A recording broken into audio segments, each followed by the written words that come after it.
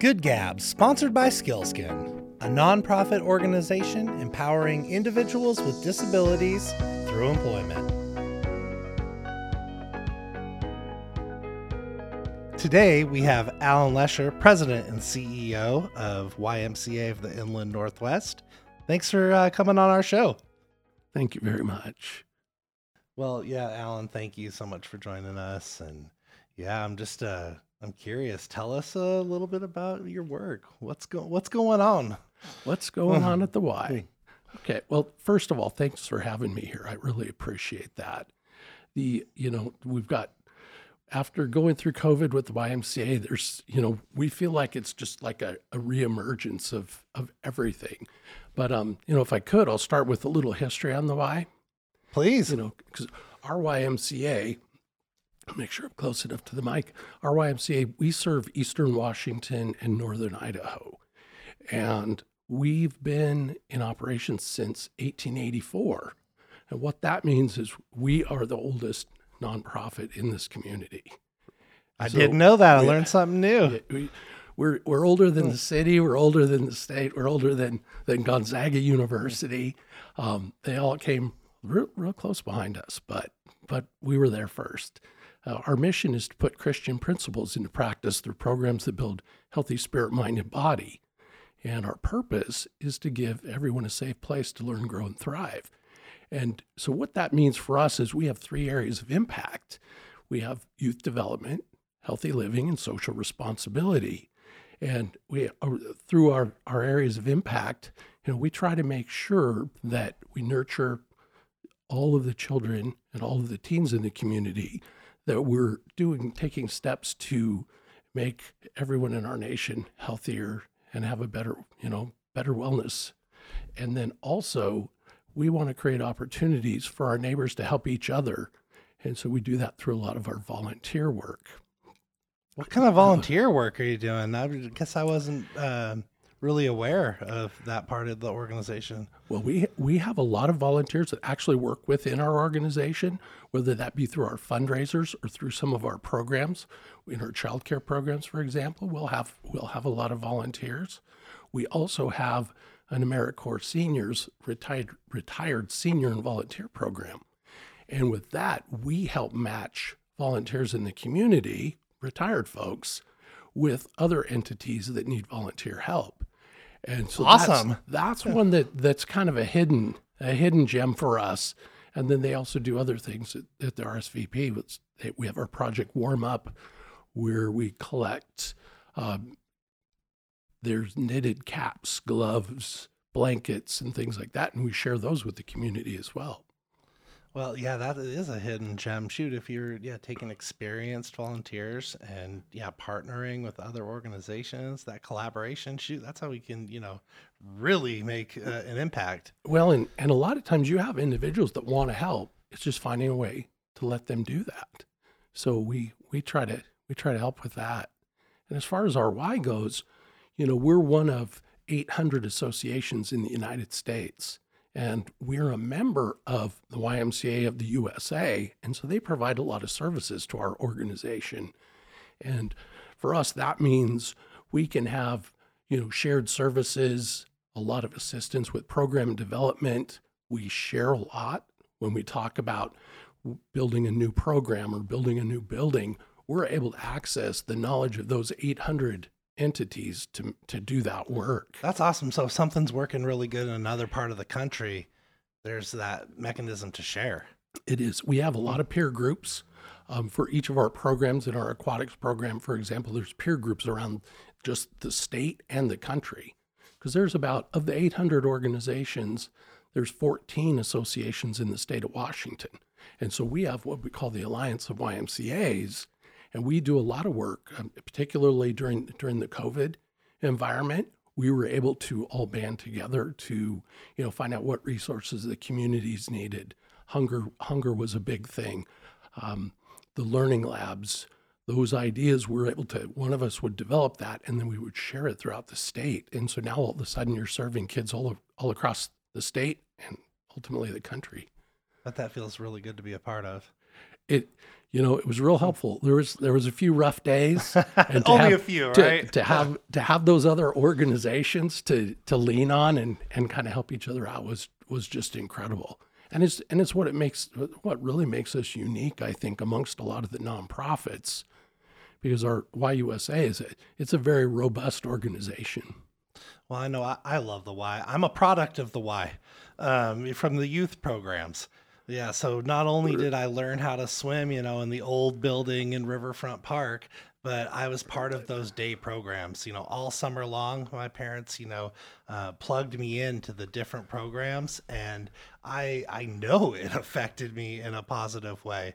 And, it definitely kept me out of trouble in the summer, because I was, Good. yeah, that is good. And getting to learn about our community, seeing how to handle conflict when it happened. There's multiple moments that I remember during those times that shaped me into the person I am today. And I love those programs. Well, and I always love talking to people who have a little broader knowledge of the Y, because, so many people think of the Y as, well, they're that group that has the gym, or they give swim lessons, or, oh yeah, they have a basketball program or a volleyball program, but they don't realize that we have those day camp programs too. We have Camp Reed up north, which is an iconic camp in this community. All of our early learning, we have 3 early learning sites that we're operating. We have 2 here in Spokane, and we have 1 out in Cheney. We partner with Eastern Washington University. So we're doing a lot of that work. Youth sports, we're the largest provider of youth sports in this area. And just going back to the swim lessons, we give more swim lessons than anyone else in this country. And we also, in terms of our daycare, our early learning programs, we serve more kids than anyone else in the country. And so that's some pretty big stuff.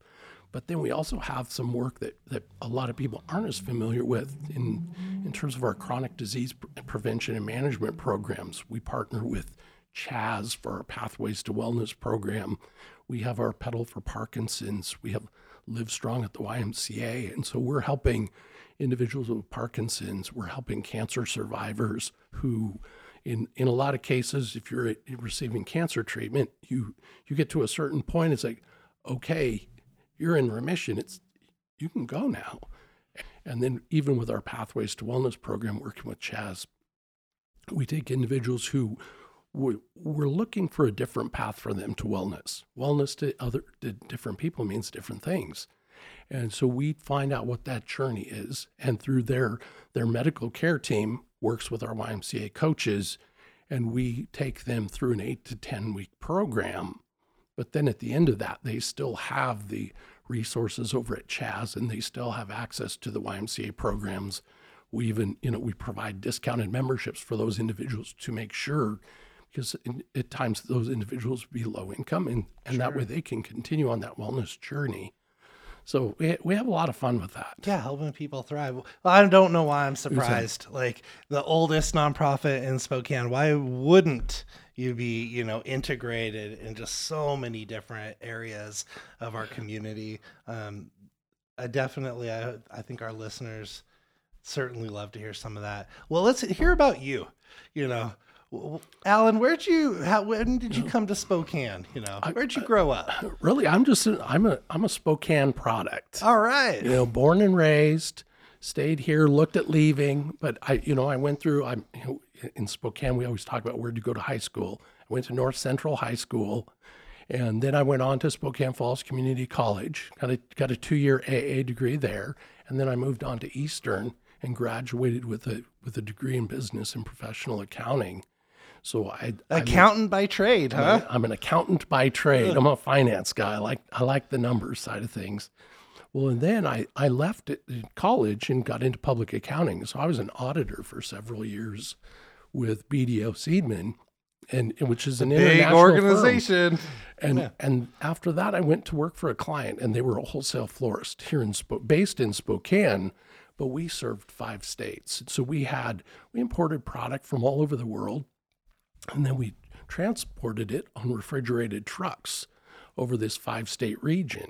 And so it was pretty fun and gave me some great experience, and also gave me an opportunity to work with individuals from all over the world, because Right. we were importing from, I mean, you can just about name the countries, and we probably brought something in from that country.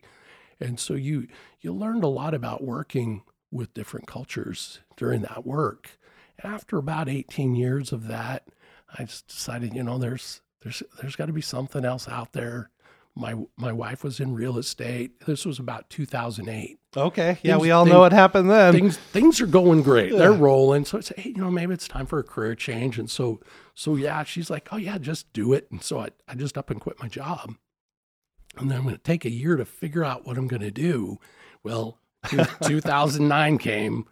Your realtor wife all of a sudden isn't selling a lot of houses. Banking's collapsing, and people are becoming unemployed. And I was just living up at the lake in a swimsuit and flip-flops. And my wife she'd call and she'd be like, I think you probably ought to come home and look for a job. I'd be like, oh, don't worry about it. It'll be fine. It'll be fine. It's still 90 degrees outside. And fall hasn't come yet. Fall hasn't come yet. Don't worry about it. Well, then you start watching, and things did actually start getting a little worse. So I'm like, yeah, maybe I better come home. But that allowed me a lot of time to reflect. And so my goal was then to find work with a nonprofit. And I knew at this time, with everything going on in the economy, that's probably not going to be an easy task. So one day I decided I got up in the morning. It's like, well, my wife said, where are you going? So I'm going to go get a suit for interviews. She said, well, what interview do you have? I said, I don't have any, but I'm going to need a suit. Coming. But I'm going to need a suit, So I'm confident I'm going to. Well, and this is where it became a God thing, because as I was walking out of that suit store, a friend of mine, Rick Gaunt, that we had done business with over the years, he comes walking into the store. At that time, he was looking for work. And I told him I was going to start looking for work. We talked about what are you looking for? I told him about my nonprofit dreams. I'll watch for you, you watch for me. About a week later, Rick calls me and he says, there's a job at the YMCA that I think you would be perfect. They're getting ready to build some new buildings, and they're looking at this crazy expansion. And I had worked in acquisitions when I was in the wholesale business. He says, I think you ought to give this guy, Rick Riggins, a call. So I did. And long story, a little shorter but I had a job in almost no time at all in this crazy environment. And that's right. I say it's a God thing. 3 minutes one way or another, I wouldn't have seen Rick. I wouldn't have heard of this job. I didn't even know that much about the YMCA at the time, because I was a North Side kid, and it just all worked out. So I came in and started out under the CFO, who was going to be retiring within a year. Took over that role, and I did that for 11 years, and then transitioned to the role of CEO a couple of years ago during COVID. Incredible. Yeah, those moments. I'm really curious to know more about the moment for you during reflection, and you're up at the lake. What really drew you to the nonprofit space? Well, I think we had as a family had been pretty fortunate, and so that provides you an opportunity to say, I don't have to just look at this from a financial standpoint. So you then all of a sudden that provides a lot broader opportunity scope. And that's when you can say, okay, what do I want to do? And I didn't know exactly what I wanted to do in nonprofit, but I knew that I developed a lot of skills in the for-profit world that I thought would translate into the nonprofit. 100%. And I said, I'll figure that part out. I just need to get in the door somewhere.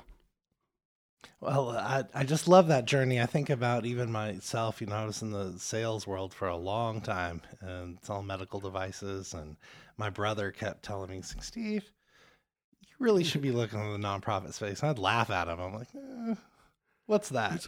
And I just didn't know that, what happens when you are in service to others and the transformations, that can take place. I know at least personally, it was just it was a different person on the other side of that when it was, instead of profit driven, but, people driven, mission driven. It's a great moment. Yeah. We call that transformational rather than transactional, because that's really what, when you come to the why, that's really what you have to learn to do. And they did. Here's this finance guy, he's a numbers guy, and he's like, okay, you need to look at things differently. And I was fortunate to have mentors that were able to help with that. And YWCA has an incredible training program for organizational leaders. So I jumped into that program early on. But I think probably the turning point, once I got to the why, I think the real turning point was, I don't know, it was probably 2-3 years into this. And I'd already started some of the training programs, but we were going out into the community, into different households, different demographics, and just having conversations, groups of 3 of us in leadership, and just talking and finding out what does the why mean to you? How can the why help you? And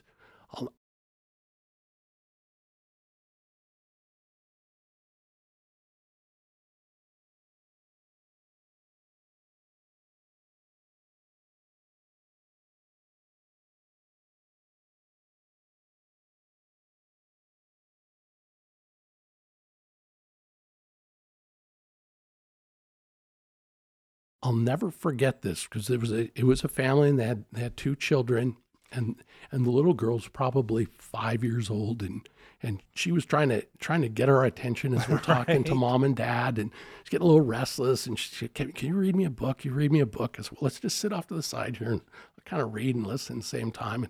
And she kept telling me how she had a cheeseburger for dinner. Awesome. Yeah, you're like, great. Okay.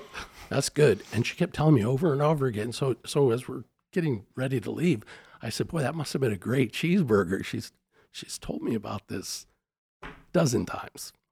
And her mom just looked at me and she said, well, we didn't have cheeseburger. Or I said, cheeseburger last night. She said, well, we didn't have cheeseburgers last night. She said, that was like 2 or 3 weeks ago. But we don't get cheeseburgers around here very often. And that was very special to the kids. And it just, I still have trouble telling this story, because I still see this little girl's face, and she was so proud of it. She wanted to share it. And it was something that made her happy. And I think she thought by sharing that story, it made other people happy. And I just went back and said, I think I get what we're doing now. And, I don't know how I'm going to help every kid get a cheeseburger, but one of the things as CEO that is really one of my personal passions is our hunger initiatives. And so we're expanding our gardens. We're reopened our greenhouse, and we have some great staff that are making that happen. And they've taken a lot of the food that we're producing now, and they're feeding the kids in our early learning center with that produce that we're growing.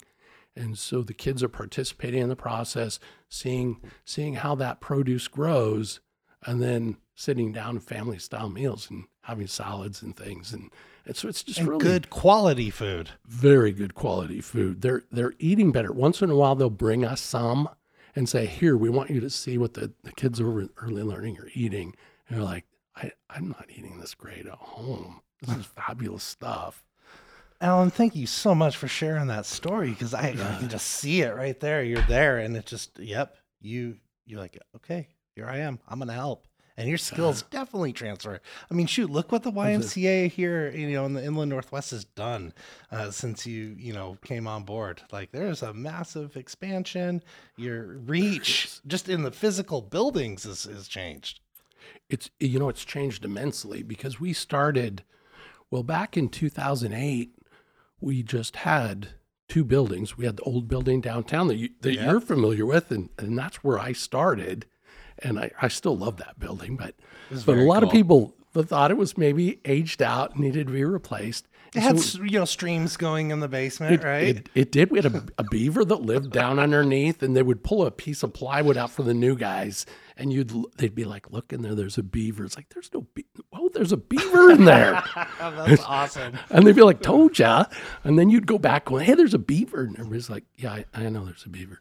So it was those kinds of things brought a lot of character, but so we were at about 250 employees then. Then 2009, we started opening our new buildings, and all of a sudden we went from 250 employees to about 750 employees, which that brought some strain on just from a cultural standpoint. Oh, absolutely. Because we now had this group of 250 people, and many of them had been with the Y for years. They were Y loyalists. And then all of a sudden you bring in 500 new people who all think they know what's going on. And the other people think, no, you don't know anything. And so we had to work through, establishing that culture with that new group of folks. And just physically in another location too. That's got to be hard. Another location, a lot larger size staffs because those buildings were bigger. And so that kind of was a catalyst, I think, because then in 2016, we then went and purchased the Gold's Gym. And then in 2018, we purchased an athletic center up in Sandpoint. And so we have a location there now. And then we just, in 2021, opened our third early learning center up on the South Hill. So we've had that going. And then just recently, we purchased an additional what will be 18 acres of land up on the south side of town, about a mile away from our existing facility.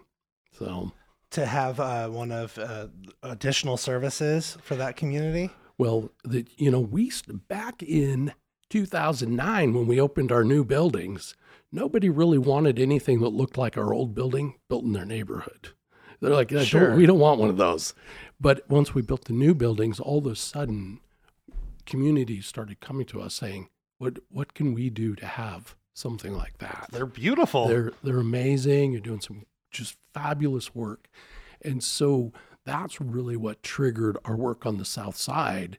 But it took us about 5 years to figure out how to operate the new buildings that we had. And then we started doing some market studies up on the South Side to say, if we were to bring a Y and its programs, what programs would you want? And we tested a few different sites, and the response was just overwhelming that we want a Y up here. And so we started looking for land. Land up in South Spokane is a little hard to come by. Certainly. You need city services to operate your pools and things like that. And your footprint is, it's not footprint's small. Big. It takes a minimum 10 acres.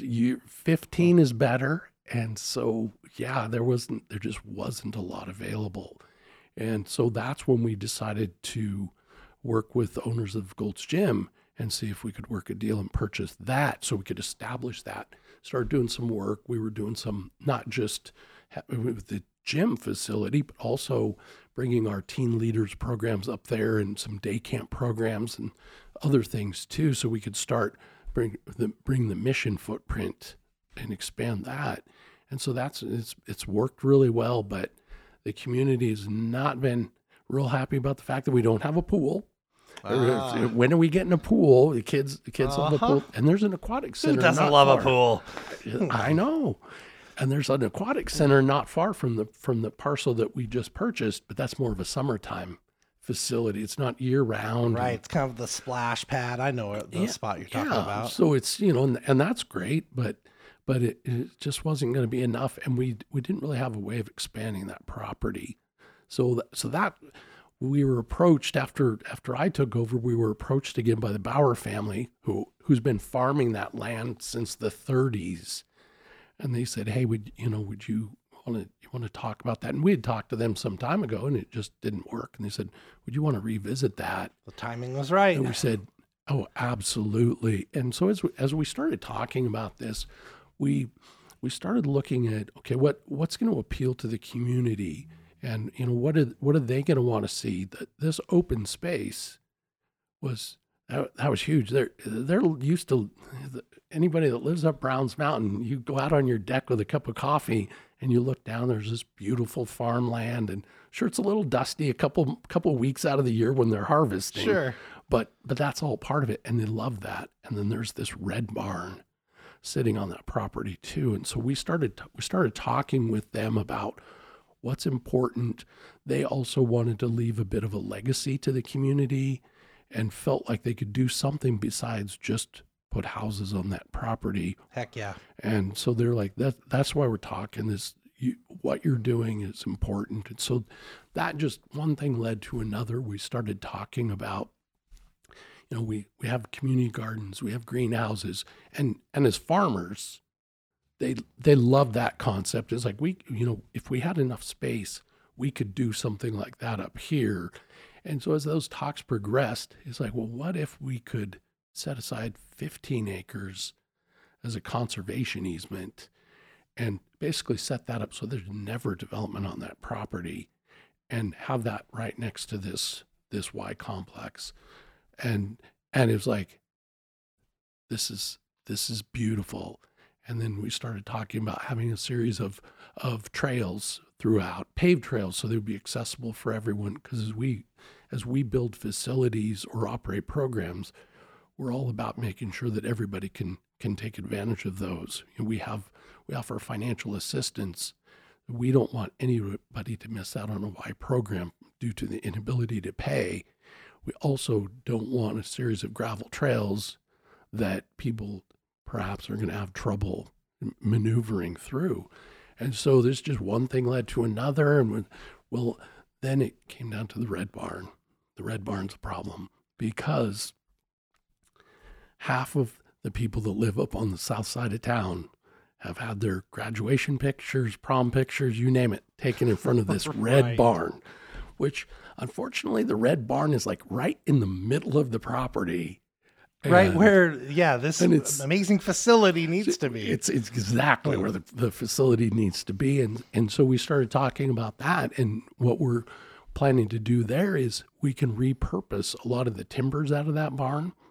So we'll disassemble that barn, take those timbers out, and then build a gazebo, which we think is a pretty big win for the community. It's not a red barn, but at the same time, it will now be another space where they can go for graduation pictures, for prom pictures, for wedding pictures, and they can enjoy it. And the thing we really like about this is everybody in this area, if that were to be fully developed, only the person who purchased that home would be able to take advantage of that quarter acre, for example. Yep. But this way, everybody's going to be able to take advantage of that, what's going on that 15 acres, and then the adjacent 15 acres. And then the 30 acres next to that parcel, Paris Homes just purchased that. And so they've been working with us. And George Paris has been great. It's like, hey, how do we all work together? This trail system, it's like, this is so important. And so we're starting to, hey, we can piece this all together and make this make this a larger, I refer to it as a compound, because it's, there's just going to be so much to it. It's a good word. I mean, it started as pretty building, right? That we want on our part of, Spokane. And all of a sudden it's like you're paying homage to the history, bringing more programs to the South Hill, and then integrating between, the community, the potential new growth, and what you offer. How cool. Yeah, we're pretty excited about it. So, and we're also looking at a building design. Normally, when we design one of our buildings, we, as you know, that they're big and they look big. And up there's a mountain there. People live on that mountain, and they're going to be looking down on this. And so we think that really a smaller perspective on that property is going to make more sense. And so we're looking at how do we that lot is sloped. So how do we kind of build into that to make a bit of that building almost disappear from the street side? And so we're just kind of now playing around with that. If that's not partnership, I don't know what is. That's just, thinking about all aspects, how your organization, collaborates and integrates. It's impressive. And I think other, our listeners, people who are running businesses, people who are part of nonprofits, like, let's watch this model, because this is how you have sustainability. It's how you are the oldest, organization in Spokane. And I think I definitely appreciate it. Well, thank you. I appreciate that. Well, and I think, that right now, as we're talking to members of the community and working with the homeowners associations up there, everybody's like, well, how quickly are you going to get this built? And there's really it's a long process, and we're looking at about 5 years. Yeah, it's a Herculean effort. And with WISE, we don't come in and just say, okay, this is what we're building, and we know what's best. We spend a lot of time meeting with the community, talking to them about looking at the demographics of that community. What services do they need? What things do they not need in that facility? I mean, what's going to speak to them? And then we start the design from there. And so the people have said, well, can I see a design? It's like, well, we don't have a design because we haven't talked to the community yet to know exactly what to put in that building. Yeah, we're still listening. We kind of just said, okay, we have a building that's going to need to be about this big. And so will that fit on this property? And how would that go? Because we know we want to leave this conservation easement property and not touch that. Well, I know our listeners, and myself included, we're going to look forward to see how that continues to progress. Look into the future. What else is your organization working on that, you'd like us to know about? A lot of the work that we're going to be doing is going to be in our chronic disease prevention and management area. We're hoping to have more of the partnerships with the healthcare providers, because that's really an area, and that's another reason that appeals to us with having so much open space on this new facility, and possibly using some more of what we have in the others too. We need to get kids outside. We need to get kids healthier. It's an issue that's affecting all of us, as kids are just not as healthy as they used to be. And so we need to address that. And we also need to take individuals, in the community who don't have access to the resources and figure out ways to connect them. There's people that don't feel comfortable coming into gyms. I'm not a gym person. And so what does that look like? And so we need to do a lot more of that work. The work we're doing with, the cancer survivors, we're only limited by the amount of money we have in doing that work, because there's a lot of them.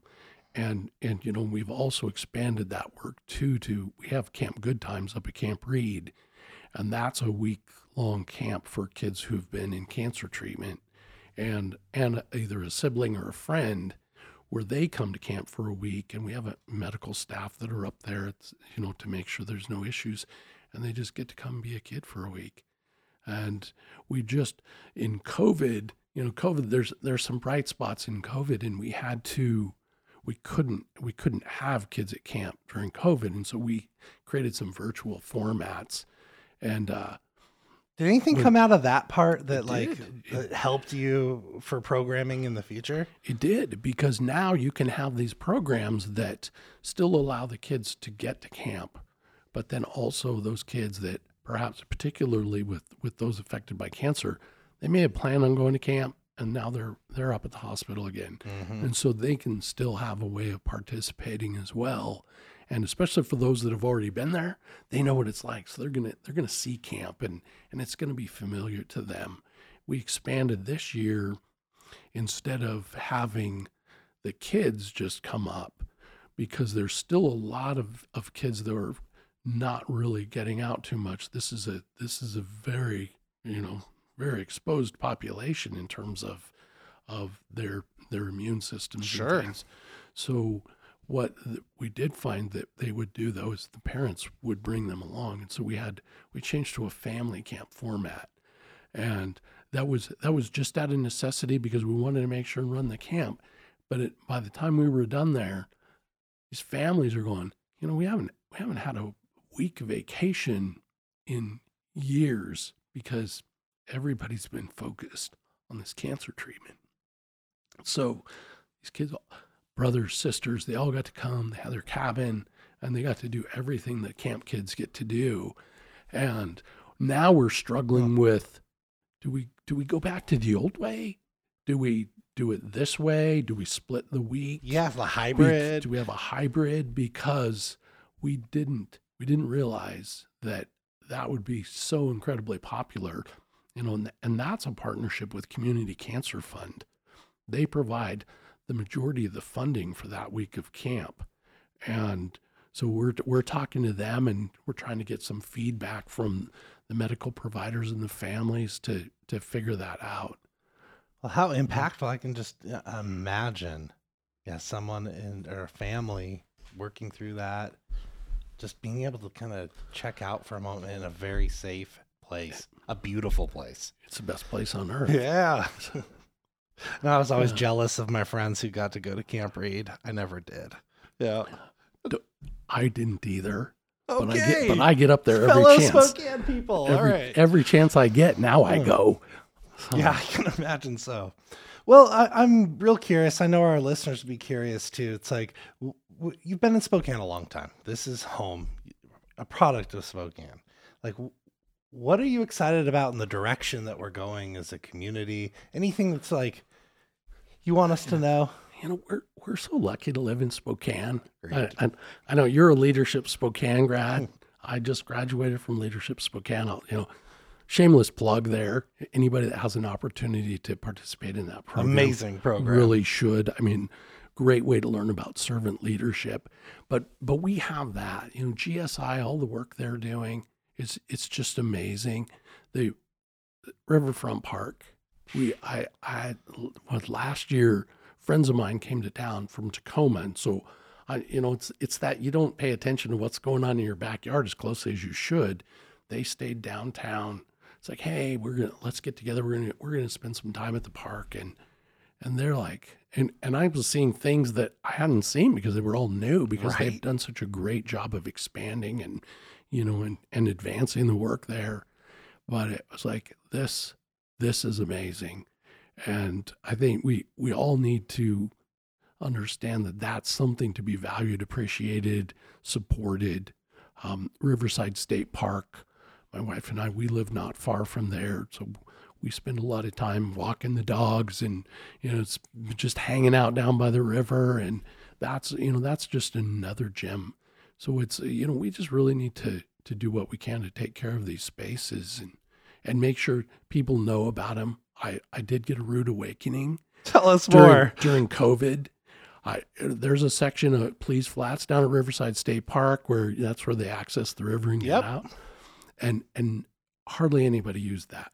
It was like the greatest place. And then COVID strikes, and all of a sudden the parking lot's full every day. Oh. And I'm like, why? How do we get rid of these people? My wife's like, I think this really is intended for everyone to use. I said, yeah, but it was our thing. It was our secret It spot. was our secret spot, and it's not secret anymore. And you do, ever since then, you see a lot more people taking advantage of that, and really just appreciating it. Well, great points. And yeah, Alan, we so appreciate you being on this podcast with us. And I'm just curious, any parting thoughts you'd want us to know? Parting thoughts. I think the big one is get out, take advantage of this community. Support the local vendors, support the local restaurants. Let's get a Y membership. Definitely want a Y membership. But I think it's, we just need to get back out there and start taking care of each other, supporting each other, and just kind of really jump starting this community. Because everything's there. We just need to start taking advantage of it again. Alan, thank you. Really appreciate you being here. I appreciate you having me. This has just been great.